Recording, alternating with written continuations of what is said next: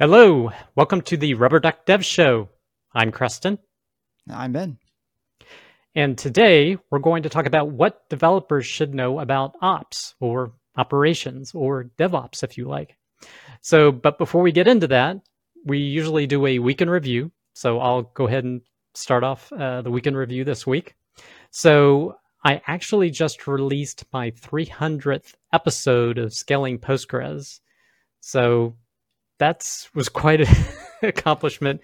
Yeah, right Doing, on. doing 6 years of uh, basically it curates Postgres content on a weekly basis. So it's a weekly show, and I've been doing it for 6 years. So I just had my 300th episode, so that was a big milestone. The other thing that's happened is there's a little bit of an API rant. So so I have my own business, and Ben is a co-founder as well, but I haven't delegated. It's a small company. I haven't delegated bookkeeping yet.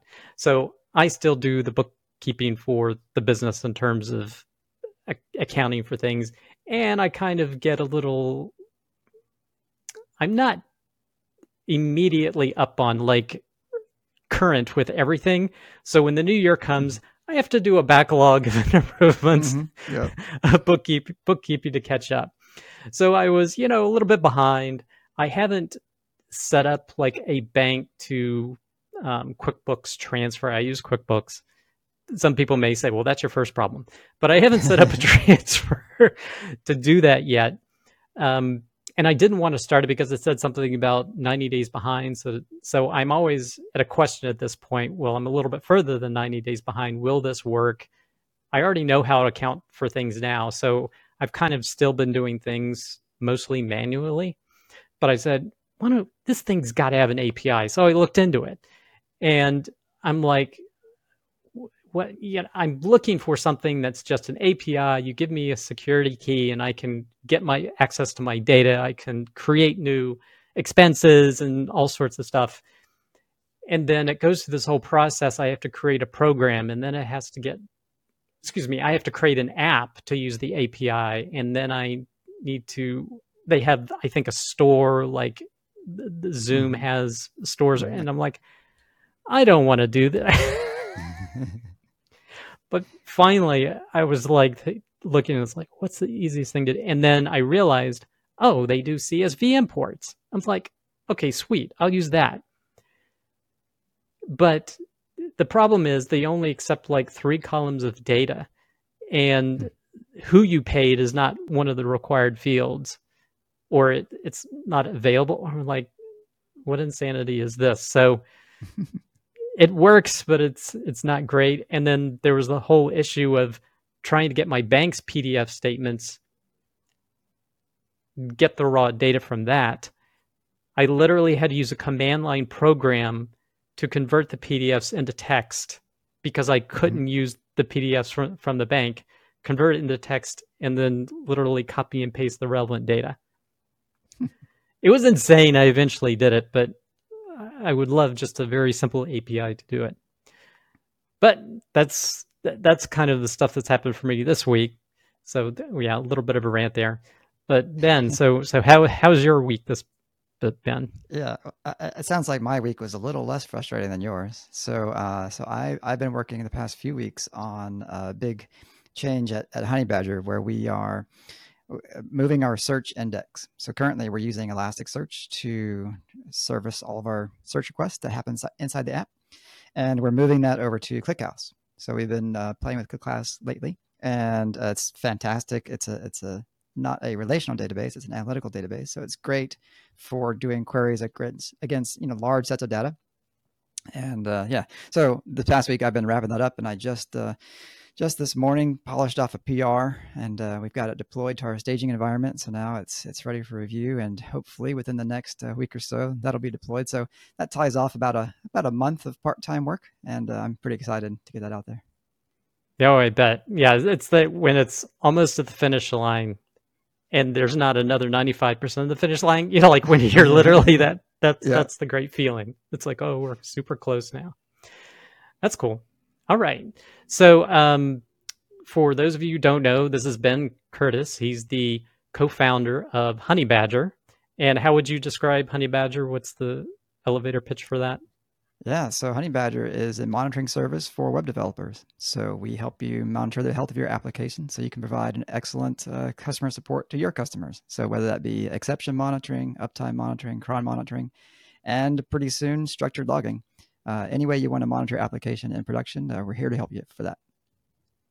That's great. And I have been, full disclosure, I have been a customer for years, and I very much appreciate Honey Badger, Awesome. the service they provide. So, but before we kind of get into the main topic, which is what developers should know about DevOps, also wanted to talk a little bit about your history, kind of like how you got started in tech or in Mm-hmm. programming. Well, like I think many people in our community, I'm primarily self-taught when it comes to the tech stuff. I got my hands on a computer. The first one was a TRS-80 back in the day, and started doing some basic programming. Where you copy the stuff out of the magazine that came The with the programs magazines, that you yep. could type in. Yeah, totally. So that's when I got my start. I guess I was about, I don't know, 7 or 8 years old, and then eventually graduated to the Intel era and got an 8088 on my desk, and did some Wow, Turbo you're lucky. Pascal. Holy cow. Yeah, that was, well, I mean, it was the family computer, right? So I mean, I Was it? got Yeah, some time still. on it, right? Still.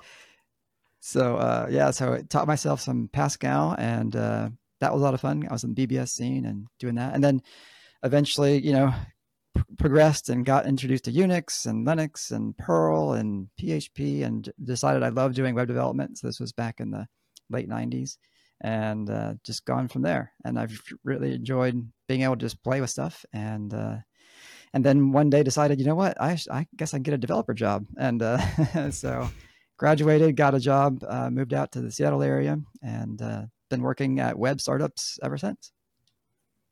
So, did you actually get a degree in computer science or something, or something? Or was it unrelated?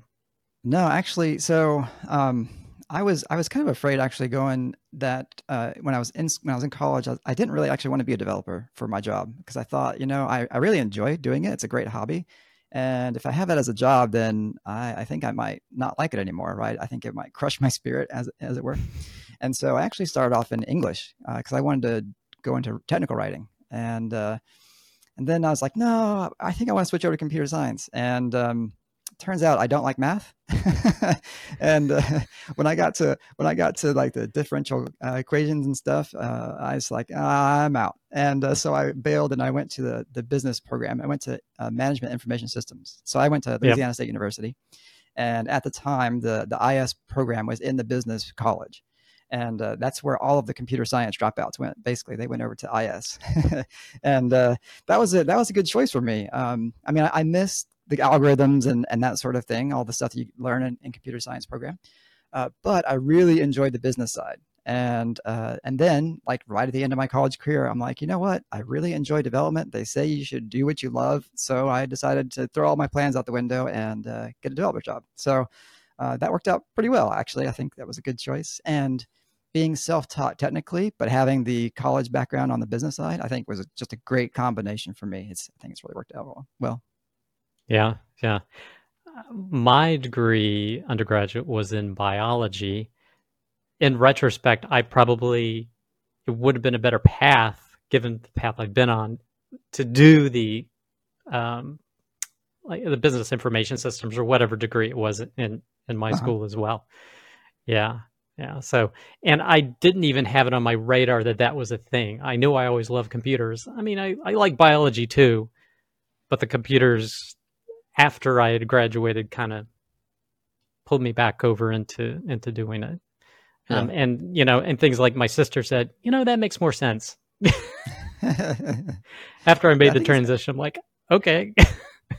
I think it's a there's a lot of overlap there between the hard sciences and technical stuff. You don't have to go all the way to computer science, to really enjoy using that analytical part of your brain on tech stuff. Yeah, yeah. I always loved understanding how things worked. Like I was Mm-hmm. getting PC Magazine and all these others, and looking like a book about memory on the, as you say, 8080 8088, and Uh-huh. how that works. And it was no different than understanding how a biological system worked and getting down to the nitty gritty. Okay, this is DNA, this is the cell, this is how things. So Right. yeah, it's just the same. So, but in terms of uh, DevOps, because we're going to be talking about DevOps, how did you kind of get into that or start doing Yeah. more DevOps related work?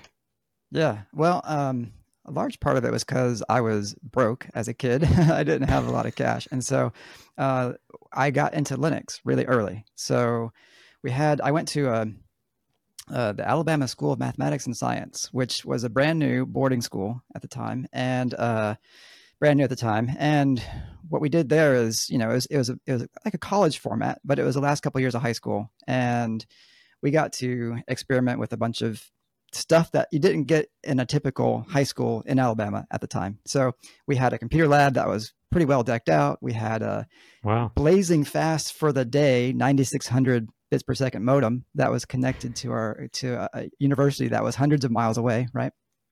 Which eventually got upgraded to a T1 line. So we were just, we were blown away with that, right? Wow. But at that Living the time, life. yeah, at that time, like I was really interested in MUDs and Yeah. talkers, which Yep. were a MUD without the gaming component, right? And I really wanted to hack on that kind of stuff. And so the only really thing option at the time was you had to learn C, and you had to do that on Unix, and you had to learn sockets programming. And so I just dove in, right? So I got a Linux box set up, and as I went through that process, I started using Linux as my daily driver. And you have to learn at the time, you had to learn a whole bunch of system admin stuff just to be able to use your computer, right? You gotta be able to connect up X windows and all this kind of stuff and learn how these things work. And so I really got into the whole, what is a network and how does all this stuff work, as part of just my passion for, I want to write a talker. So I did end up building that talker. That was a lot of fun, and I just kind of stuck with the system admin stuff. So everywhere I went since then, like I spent all my career building on open source, building on Linux, using things like Perl and Ruby and those open source supported kind of stuff. And so just like along with the development work, a lot of the system admin work just came along with it. And I think it's been really helpful to me to know, like, what's the platform that I'm building on? Like, how does the network work?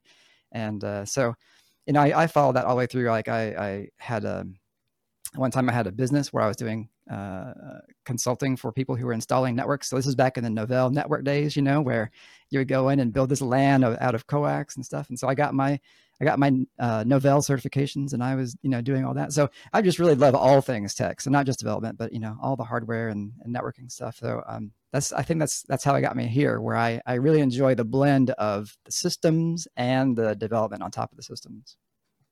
Yeah. I'm very similar in that, except I didn't do Linux related stuff. For me, it was wanting to play PC games Mhm. really early on. And in order to do that, you had to really understand and precisely configure autoexec bat and config.sys in Yep. Microsoft DOS. So I got to be a champ at that and really understanding it. So it was like, in order for me to play games, I had to really Hmm. figure things out. And I've worked with Novell networks as well. Yeah, in certain cases. So yeah, similar experience. That's interesting. So so, what to you is DevOps? What is? I mean, I think probably in history it was probably called systems administration, but what Yep. what do you consider? What is DevOps? Yeah, I think there are definitely different opinions out there about what DevOps means, and I think there are a variety of valid opinions. For me, it really is the fusion of the operating the system. Like you have the servers that are involved, the network, all the things that go along with that, load balancers and firewalls and all that. And you also have the code, the actual application that you want to run, that you want to deploy, that you want to put in front of customers, right? Building an application is one thing, but it's not terribly useful if no one is actually using it, right? So you have to get it in front of people, and they have to be able to. It has to be up. And so I think, to me, like, DevOps is a combination of being able to do the development work, being able to build the things, but also being able to operate the things, being able to get them out there into the world, and being able to connect that all the way from start to finish.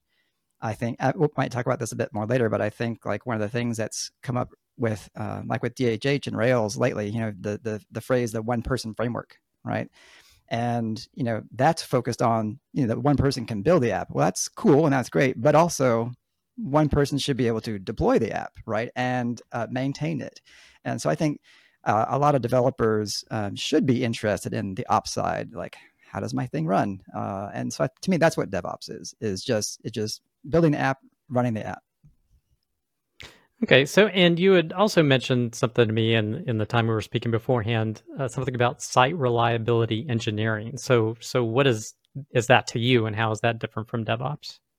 Yeah, to me, I think the site reliability engineering, the SRE, is a fancy label that Google came up with for basically the same idea. I mean, I think if you dive into it, you'll see there are differences, and there are things that are specific to each name. But I think in general, it's referencing the same idea. I think the SRE stuff goes more towards the larger organizations. We're going to monitor these particular metrics, and we're going to have these particular things in place, and here's our checklist of things we need to have for our system to be considered a good production level kind of system.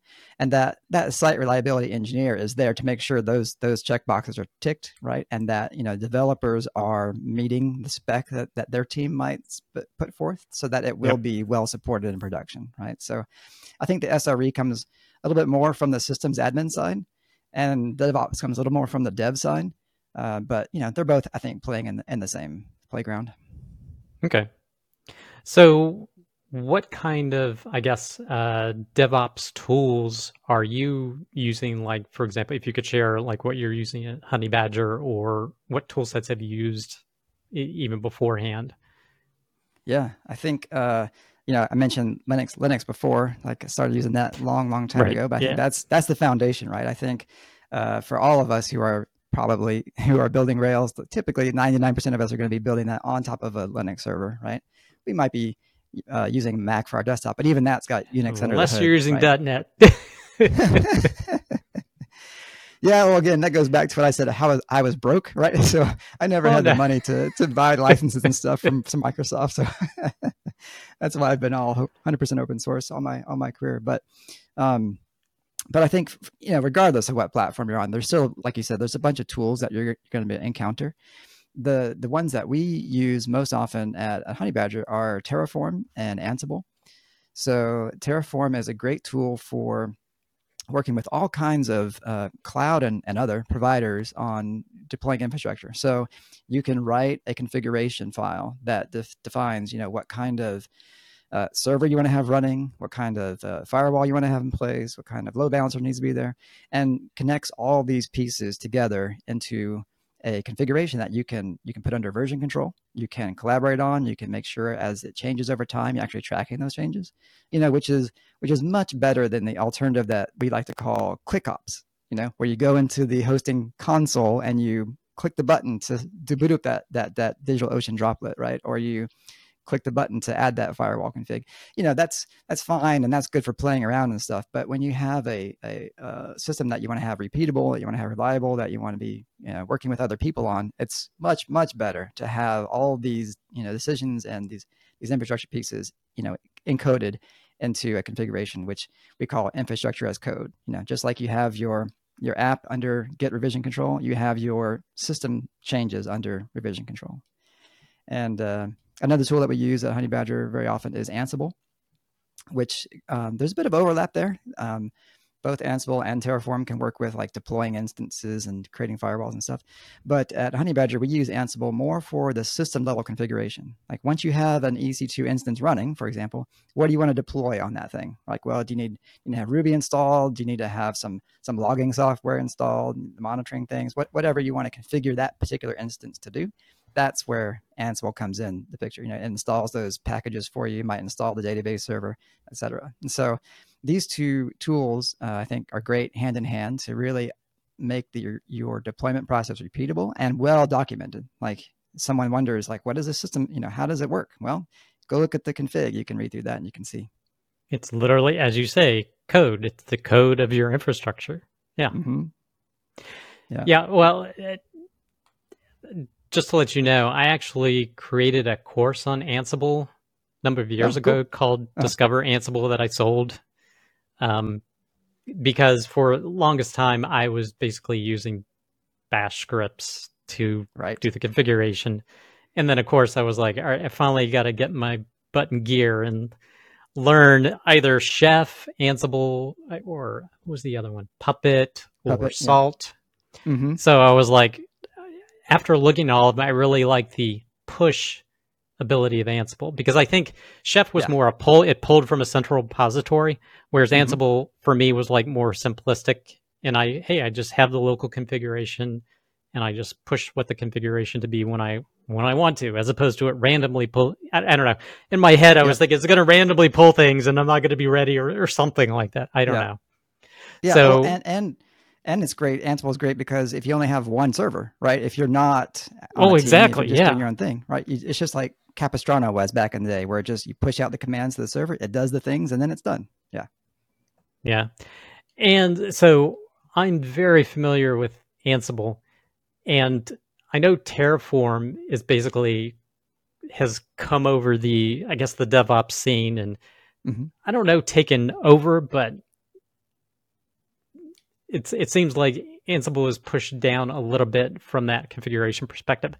But I guess call me the guy with a hammer banging the same type of nail. I use Uh-huh. Ansible for my provisioning because I separate, I guess I'll call it configuration of the servers themselves and then provisioning, actually bringing up a server, configuring the network. As you Right. said, Ansible can do all of that. I've kind of stuck with that, so I haven't dedicated time to learn Terraform yet, although Mm-hmm. I'll probably have to at some point. Um, yeah, but it's hard because I am the guy running, well, not quite a solo SaaS, but basically I have to be able to do almost everything from front end to back end to database to the systems administration. So Yep. yeah, that full stack engineer, that's kind of what my head is. Exactly. So I Exactly. have to selectively choose what I choose to work on and know. And even so, that's why I'm late to certain parties, like the move to Mm-hmm. Terraform that's happened. So, what was it like for you? Have you always been using Ansible, and did Terraform? I guess when did you start using Terraform, and what convinced you to say, like, hey, we should start using this for provisioning versus something else? Yeah, yeah. I started with Chef back in the day. That was awesome. I think Ezra introduced me to Chef. I think many of us in the Ruby and Rails communities got introduced to Chef that way, and that was when I really got in the whole notion of like this being able to do this repeatable configuration is a good thing. And then over time, like Chef just got it felt to me just too big, and like you said, you had to have this server that was running and pulling things down, Yeah. and it just felt like too much. And then Ansible was a great, I think, response to that, and I used Ansible exclusively for quite a while. Really enjoyed that. But I think what really got me moved over to Terraform was two things. One, like this is kind of a minor thing, but it is a friction point, and that's with Ansible written in Python. You do have to have your Python environment stable, right?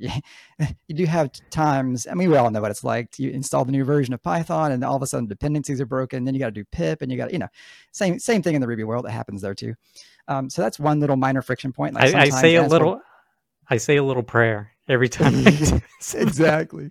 Sometimes it I'm gets very broken. It's like, familiar oh, with yeah, I'm yeah, very familiar yeah. with Ruby, but stepping into the Python world, I'm like, oh please, everything work. Right. Exactly. So one benefit that Terraform has is that it's written in Go, and so it compiles and like it's gonna work, right? It's you don't have to worry about Okay. the Okay. dependency things. Um, and then the other thing is when it really came down to when I was working with other people on the team, when we were multiple people working in this scenario, Terraform is great because it keeps the local state of what's deployed in the local state file. Ansible doesn't do this, right? And some other systems do, and some don't. It's just a matter of what's the preference. Ansible always runs the commands to make sure that the whatever you want ends up happening, right? And then if it has checks in place, so let's say you want to install a new package, and you tell Ansible, okay, make sure that the MySQL client package is installed. So it'll run it. It'll go onto the server. It'll do the SSH bit. It'll check to see if that package is already installed and if it's the right version. And if not, and if it is, okay, just skips that step, right? If it's Yep. not, then Yep. it'll install the package. But the way Terraform works is actually when it does a thing, it keeps that state. Now it saves that. It's like, oh, I deployed this firewall, and now I've got a record locally that I have deployed that firewall, so I don't have to deploy it again. So the next time I run, I'll check and see, is that firewall still deployed? Is it still have the same configuration as what I expected when I saved it last time? Then I won't do anything, right? So Terraform can save that state remotely, right? So it can put it up on S3. You can use HashiCorp's cloud thing. And Ansible has this too now with Tower. You can save your Yeah. configuration Yeah. And I there. haven't invested in that. Yeah. Yeah, And I've invested time in it, not in terms of money, but time in order to understand if that exactly. Yeah. where that would work. Yeah. So having that shared state is the other benefit of Terraform. Like I can do a run, I can make sure some stuff is ready, and then I can go away, and one of my teammates can come in. They can change something. They can do a run, and they can see, oh, okay, here's the changes that are going to go into the environment. One of the benefits of having that state is Terraform can tell you ahead of time, oh, well, I think I need to do this and that. I'm going to destroy this thing or create that thing. Do you really want me to do that? Right. So to me, that's like the main benefit of using Terraform over Ansible, is that having that shared state and being able to see, okay, what's going to change because that state. Yep. Yeah. Yeah. So, all right. That's interesting. And I guess we should say when you start using some of these tools, I mean, they're a great benefit from keeping your systems in a repeatable and known state. So you want to be ultra cautious about trying to log into the server Right. remotely and fiddling with anything. So I guess we should say be cautious of that, because you may like. Do you know what Terraform does in that case? If it thinks the local state, excuse me, it stores the local state of what it believes exists on the cloud provider, but you like blow away a database or you change the version of some package. Do you know how Mm-hmm. it rectifies it, or what it? Yeah. So for the If for the there's infrastructure, manual intervention, what does it do? yeah, for the infrastructure stuff, it will try and create it again because it disappeared, right? And Okay. you can refresh the state. You can tell Terraform, go back and see what's out there and refresh the state so I can get it. I did some things you should know about to get it more in reality. I don't ever use Terraform with configuring stuff on a server. I always use Ansible Right, for right, that. right, right. Okay, gotcha. Yeah, And in yeah, that yeah, yeah. case, yeah, it's definitely for that person who is used to going onto the server and editing things. Yeah, it's definitely a bit of discipline to always do it in Ansible. Don't don't do it on the server. I Yeah. mean, Ansible does have that diff command, so you can actually see what it's going to do before it does it. But yeah, it's much easier if you just always get in the habit of, oh, I'm going to do this change on Ansible and then have it push it out for me. Otherwise, it'll All clobber right. it, right? Okay. Yeah, yeah, yeah. So how? So I'm assuming that Honey Badger runs on Ruby on Rails. Oh yeah, Is that correct? Okay. yep. So how do you deploy new Rails version? I know you mentioned Capistrano. I don't. Are you still using Capistrano, or how are you doing your new version? Excuse me. You have a new PR you want to push up and deploy. How does that work now? Yeah. Well, in the early days of Honey Badger, we did use Capistrano. We deployed. We had a server farm, and we did that. And no, static IPs and all that jazz. Nothing really changed a whole lot. Then we moved over to Amazon, and when we did that, when you're hosting EC2 instances on Amazon, you have to be ready for those instances to disappear because Amazon is pretty ruthless about, hey, if something gets degraded, we're going to shut it off. And they try to give you a warning and be nice about it, but sometimes they don't. It's actually gotten better over the years. These instances tend to hang around longer than they used to, but still, you have to have automation in place to handle a server disappearing, which is not as much of a problem, let's say, in a hosted environment where you have your server that's actually in a rack, you're leasing from someone. So what we did there was we would have what you call an AMI, a machine image that Yep. you create, and that machine image will get deployed to any new instance at boot. And so we would deploy via Capistrano like normal, and then we would have some code on the machine that would do the Capistrano things when it booted. So we would grab the latest code and do all the things that Capistrano did. We had a script that did that for us. So it would periodically we would have a fresh image that we would create with the latest code, but over time, codes would happen on master, and you wouldn't have those on that image, and so it would just at boot pull that stuff down and do the things that Capistrano did. These days, we've moved away from EC2. Now we're doing ECS, which is AWS's way of running Docker containers. Yep. So now we have we've built all this infrastructure with Terraform. We've got the load balancers, we've got the ECS cluster, and blah blah blah. And then we have GitHub Actions, which when we do a push to master, it runs the tests, it compiles the assets, it puts the assets on S3 for us, it builds a new Docker container, a new image, pushes that image to Amazon's repository, and then tells code deploy, go deploy that service again, and it pulls the latest image and runs the ECS tasks and does all that. So that's how we do it today. We're building a new Docker image every time we have a push to master or a merge to master. And how is that orchestrated, or what tool orchestrates that process to deploy, provision and deploy a new Docker container? So that the daily day-to-day deployments, that's all done by code deploy and ECS. So once GitHub Actions has run the tests, we have a workflow that does just the tests. We have a workflow that does standard and brakeman to check for vulnerabilities and things like that. Once all those tests pass, then that triggers another workflow that then does all the deployment steps. So it builds the Docker image, it runs the asset compilation, it then puts the image up on ECR. So it's all coordinated by GitHub Actions, and then Amazon's own deployment tools get GitHub Actions. Okay. To do that deployment. Yep. Okay. All right. Yep. So back what I was saying, I kind of keep doing the same thing longer than most. I'm still using Capistrano for the majority of my deploys. Basically, Ansible prepares everything, and then I just use Ansible to deploy it. I have dipped my toes into containers. I haven't actually started using them for my infrastructure yet. I've used some, what is it, LXC containers from Ubuntu. Mm-hmm. Are you familiar with those? Yep. So those have been super easy to deal with. And then I said, all right, I got to learn Docker because that's pretty much what everybody else is using. Yep. And I've used the LXC containers for years, and it's pretty simple to use, and I haven't had a problem with it. And then I started trying to use Docker, and the level of complexity, I don't know what it is, at least for Ubuntu. The amount of packages and services I have to install, I'm like, what? Why do I have to do it? For the longest time, I was the same way. Not a fan of Docker, and I love Capistrano and just pushing stuff up and Ansible and that sort of thing. But what really sold me on finally getting over the hump and converting to Docker was, I mentioned we would build these machine images periodically, and on these that we were running. And the thing that got frustrating was new versions of Ruby. So my process was I'd have to boot up an instance, upgrade Ruby on that instance, deploy our app to it, and make sure it all bundled properly, right?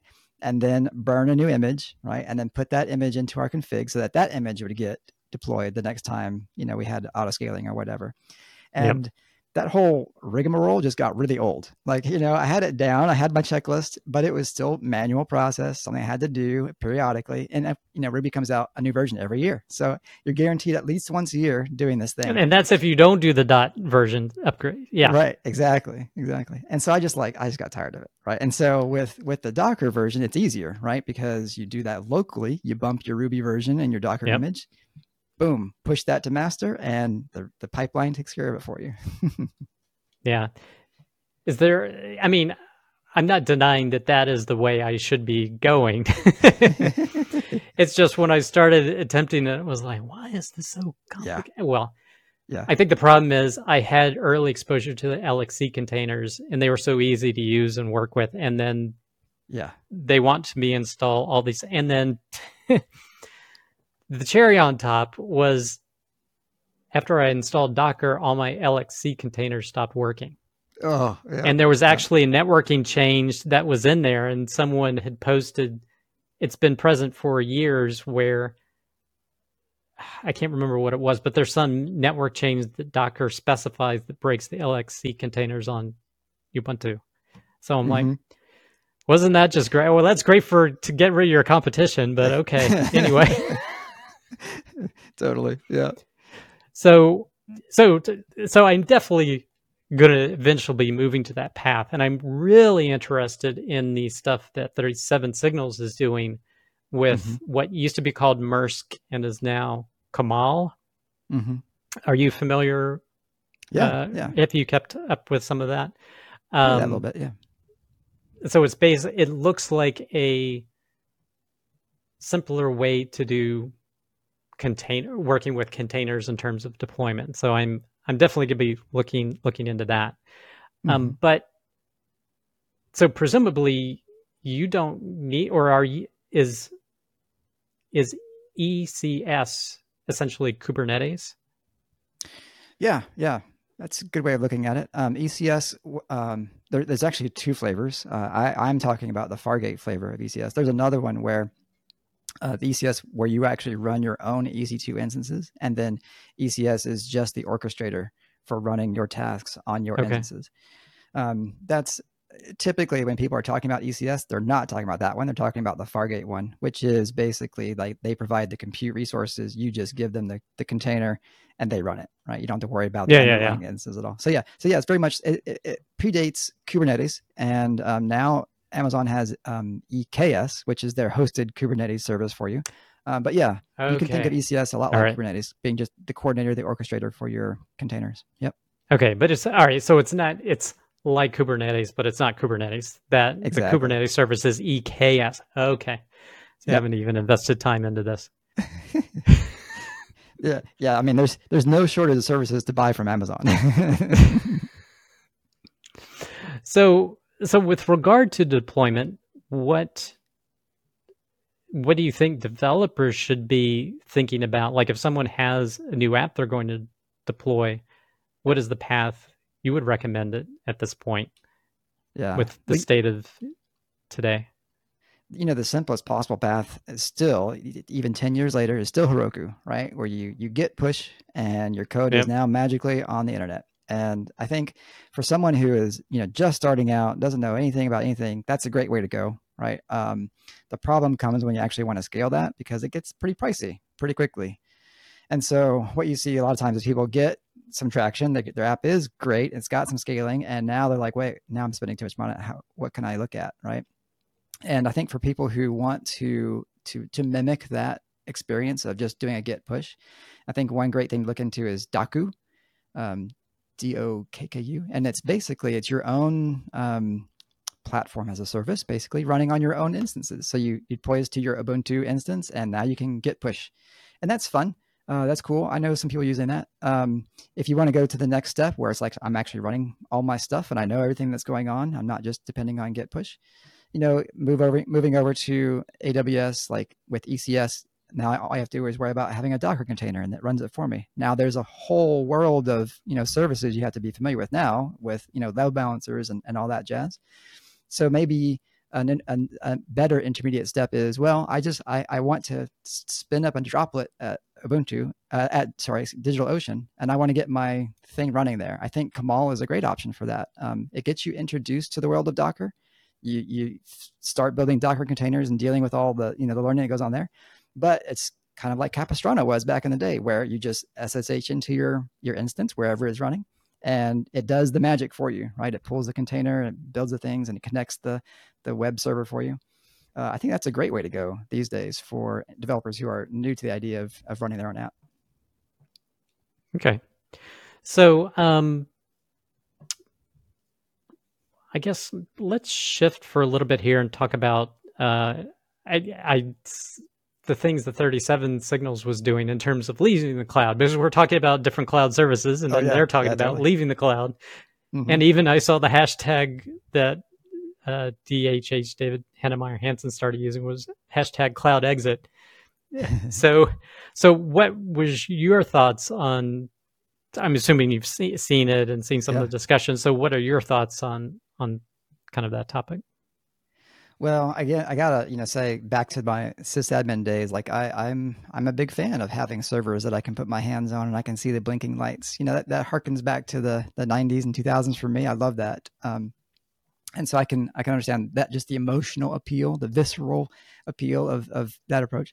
But also, I totally agree with David on when you're in Amazon, when you're in Google Cloud, you're going to be spending more. Like you're paying for the convenience of having elasticity, of having, you can spin up this huge stack, right, and then you can tear it all down 5 minutes later, and Yep. that comes with a price, right? We use that well at Honey Badger, like, because we have big spikes of traffic, right? All of a sudden we might Yep. have Yep. 20x the inbound volume that we had 5 minutes ago, and so we need that elasticity. But if you don't, yes, I totally agree, you can save a heck of a lot of money if you just have a server running someplace. When we started Honey Badger, we were not at Amazon. We were at a provider that had colo facilities, and so it was kind of a mix between cloud and your own, because it wasn't our own servers. We leased actual servers, actual hardware from them, and it was in their rack, and so it was cheap. It was like $75 a month for a nice fat server, and that got us a long way until we added a second one and a third one, and proceeded that way. So I think if you really look at your use case, if you're in Amazon and you're like, you know what, we never scale, we always have just these, 2 or 3 instances running, and it's always consistent. Yeah, I think it's worth a look to say, hey, maybe we can just get a couple servers at a colo facility and save half the money.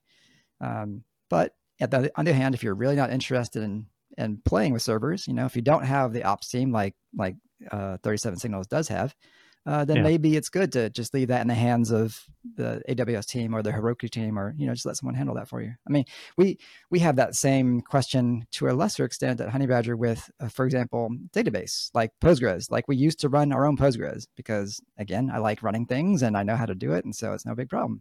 Even with auto failover and stuff, I built these things that did that, and it was hands off. But not everyone on the team at Honey Badger knows how to do those things. And so if someone else is on call, they're kind of freaking out if the database goes away, right? So over time, we're like, you know what? It makes sense just to outsource that. Yes, we'll pay more to have a hosted Postgres provider, which we love, by the way. Crunchy Data, shout out to them. Yes, it costs more, but like, I know that Crunchy Data is paying attention to making sure that database is okay, and nobody on my team has to worry about what happens if there's a failover, right? And is that going to Yep. work? So that's the trade-off. Like, it's fun to run your own servers, but that does come with some responsibilities. There are cost savings to have, but there's also time savings that you might lose, right? So you just have to. I think it's a very individual decision. Yeah. As I was looking at it, we were thinking, yeah, when you have variable, because we talked about this in previous episodes of the Roboduck Dev Show, and when you have variable workloads, like you're saying, suddenly you have huge traffic spikes, and you can relatively seamlessly deploy additional servers to help that load. That makes a ton of sense to say in a cloud, or at least go with a hybrid model.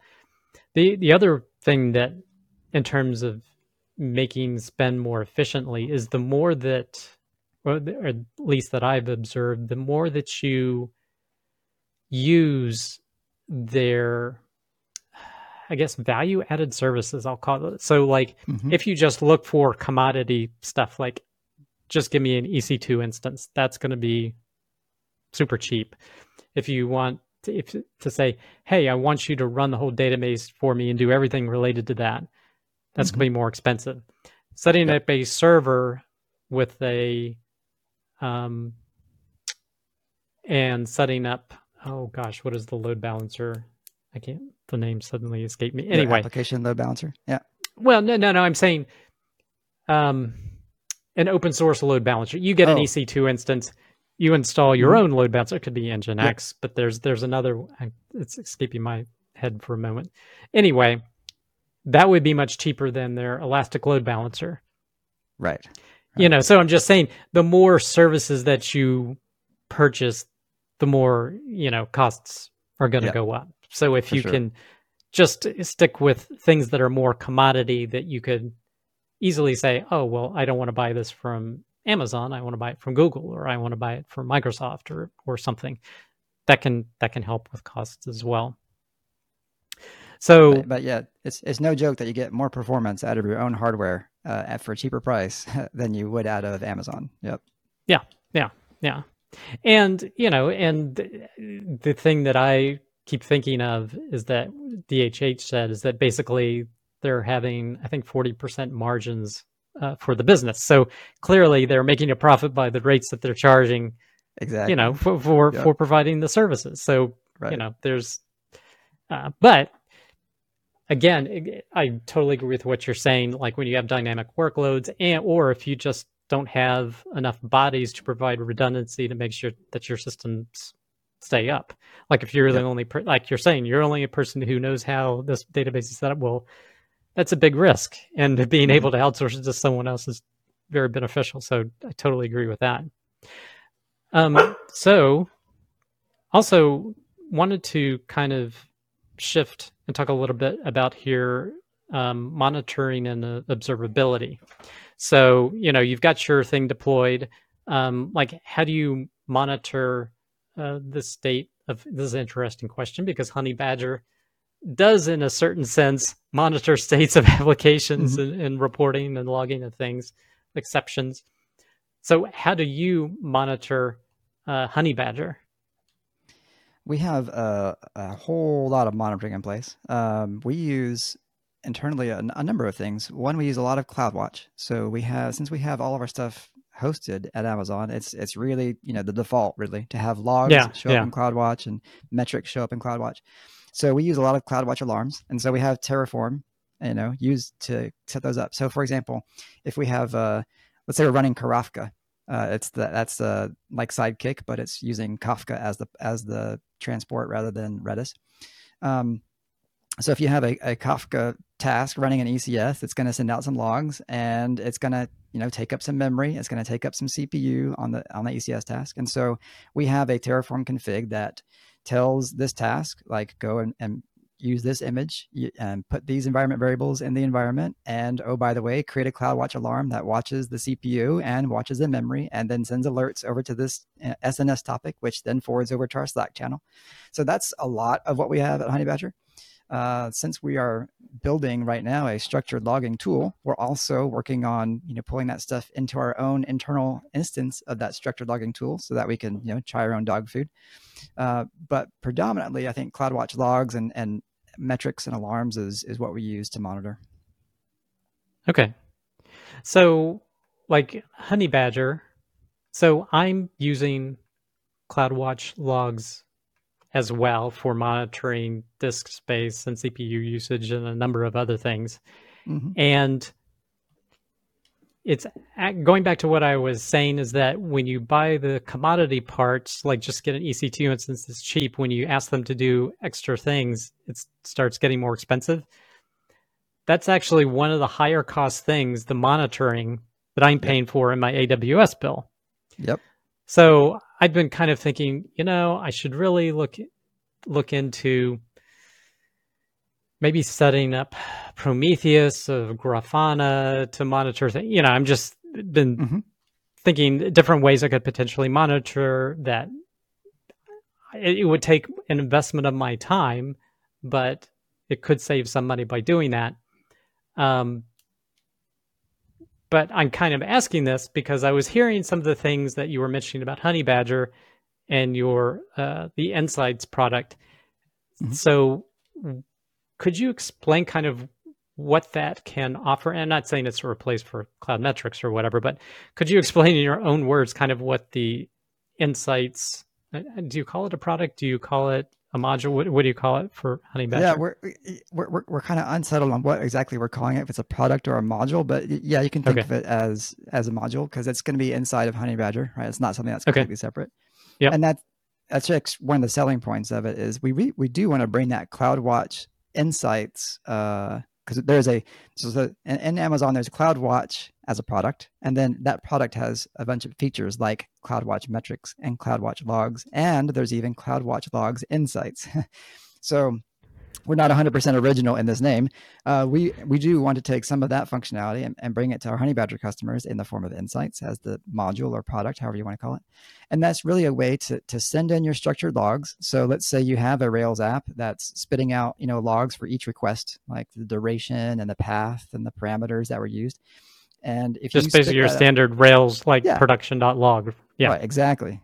Now, if you choose to put that into a JSON format using like the log rage gem or the semantic logger gem, if you put that out in a structured way and then send that over to Honey Badger Insights, now you can analyze, query that data. So now you can see, oh, how many requests am I doing, or what is the average duration, or give me the duration over time, right? And you can chart out what's the time series data for that. So that's a way you don't have to set up that additional monitoring, right? Because it's already there in your logs. And maybe you have user signups, right? And so just take account of the number of times this particular route gets hit in my application based on the logs that I'm sending over. And now you've got, an activity stream happening that you can see a chart of your activity over time for your application. So our goal with Insights is really to kind of bring that richness experience that you'd be paying for quite a bit in CloudWatch, or even Datadog or Splunk or these other big guys that charge a heck of a lot of money, for doing these kinds of things, Yep. and bringing that kind of experience to developers who are using Honey Badger at a price point that's a bit more affordable, and with an experience that's not quite as complicated as sitting in the cockpit of AWS console, right? But is more straightforward. We're going to give you a query language that is easier to use, So that's our goal. I still am not satisfied with my configuration options I've set up for the metrics in CloudWatch. Yeah. I'm just like, why is it reporting like this? I have no idea but I'm too busy to like contact support and say, help me figure this out. But yeah, oh, it's complicated. So Insights is designed specifically for to consume logs. Mm-hmm. Yeah. Okay. So we have a good. Sorry, go ahead. I said we have a good story today for monitoring exceptions, and for monitoring the uptime, like we do an external ping to make sure your site is still up, and watching your cron. So one gap that we have in our product today is that we don't know operationally what's happening with your application during normal load, right? When you're not having errors.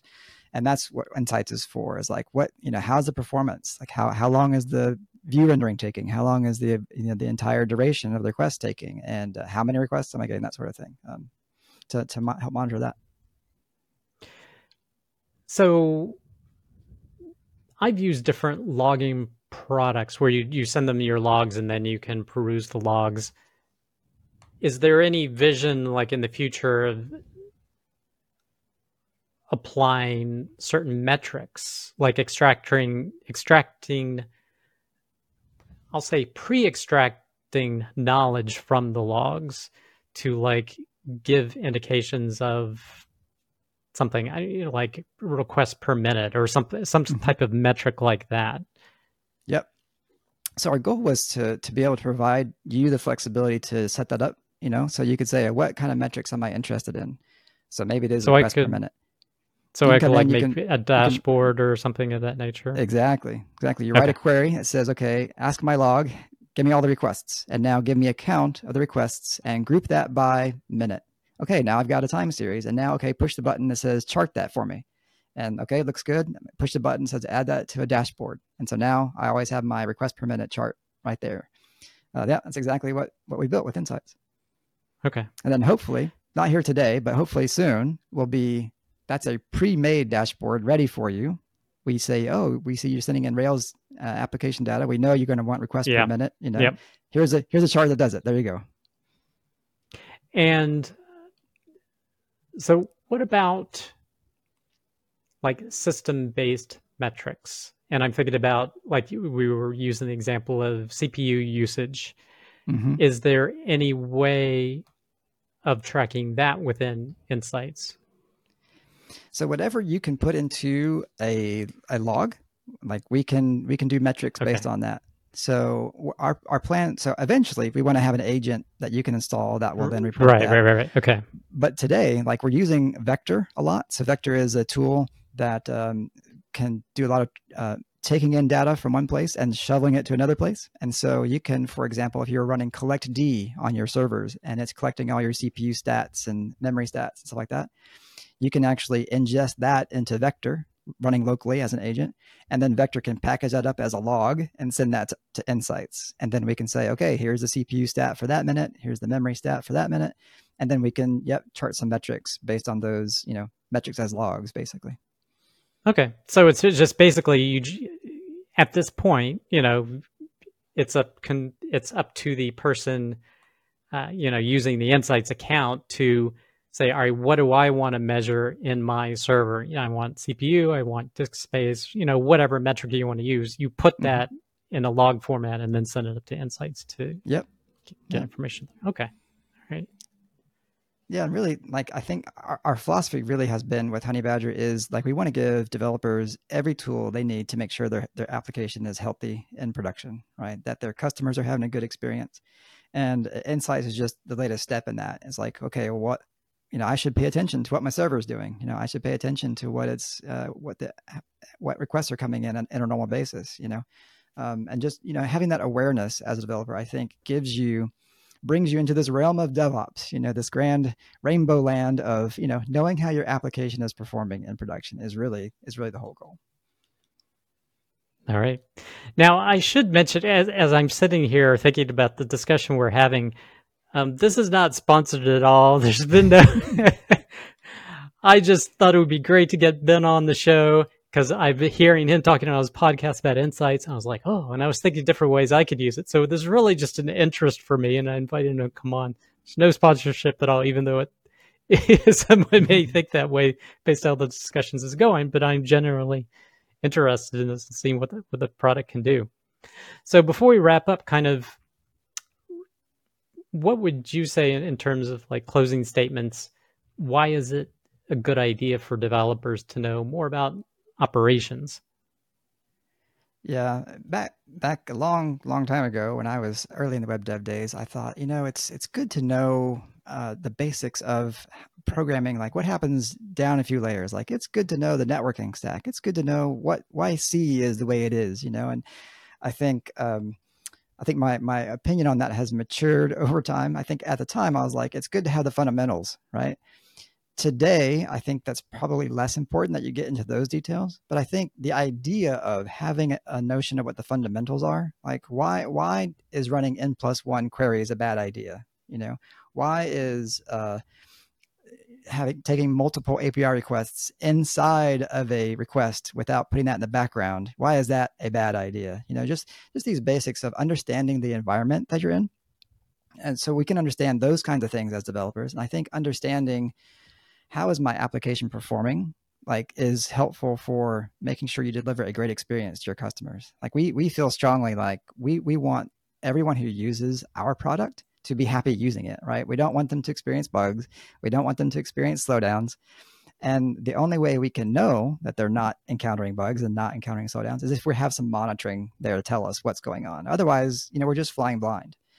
And we don't want to fly blind. We want to provide a great experience. And so we want to know what that experience is. And I think that's really our whole driving force at Honey Badger is we want to be the tool that allows you as a web developer to say, I'm providing a good experience to my customers because I know they're not encountering bugs left, right, and center. I know they're not encountering long page load times because I'm seeing that, in the charts and in the alerts that I'm not getting right from Honey Badger. So that's really our goal is we believe very much in serving our customers at the best we can and helping our customers serve their customers in the same way. Yeah. And, I can attest, sometimes I get something coming through on Honey Badger and it's any other, log alerting exception tool.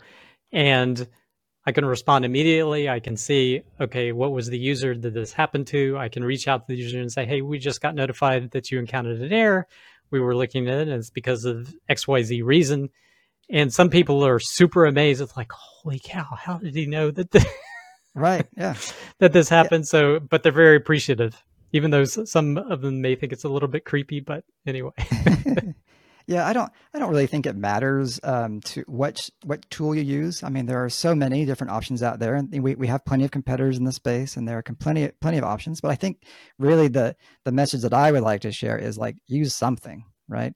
Yeah, Find a way yeah, to make sure that you're monitoring your stuff so that you're providing a great experience. I mean, it as a developer, it sucks if no one's using your product, right? That is the worst feeling in the world, right? You build this thing and nobody uses it. That's terrible. But I think also what sucks is that when you have this thing and people are using it, but it's broken for them. And yeah. I think that's the message that I like to share is like, hey, you should care that the people using your product, you should care what kind of experience they're having with it. All right. So, thanks, Ben. This has been great. So, where can people find out more about the work that you're doing?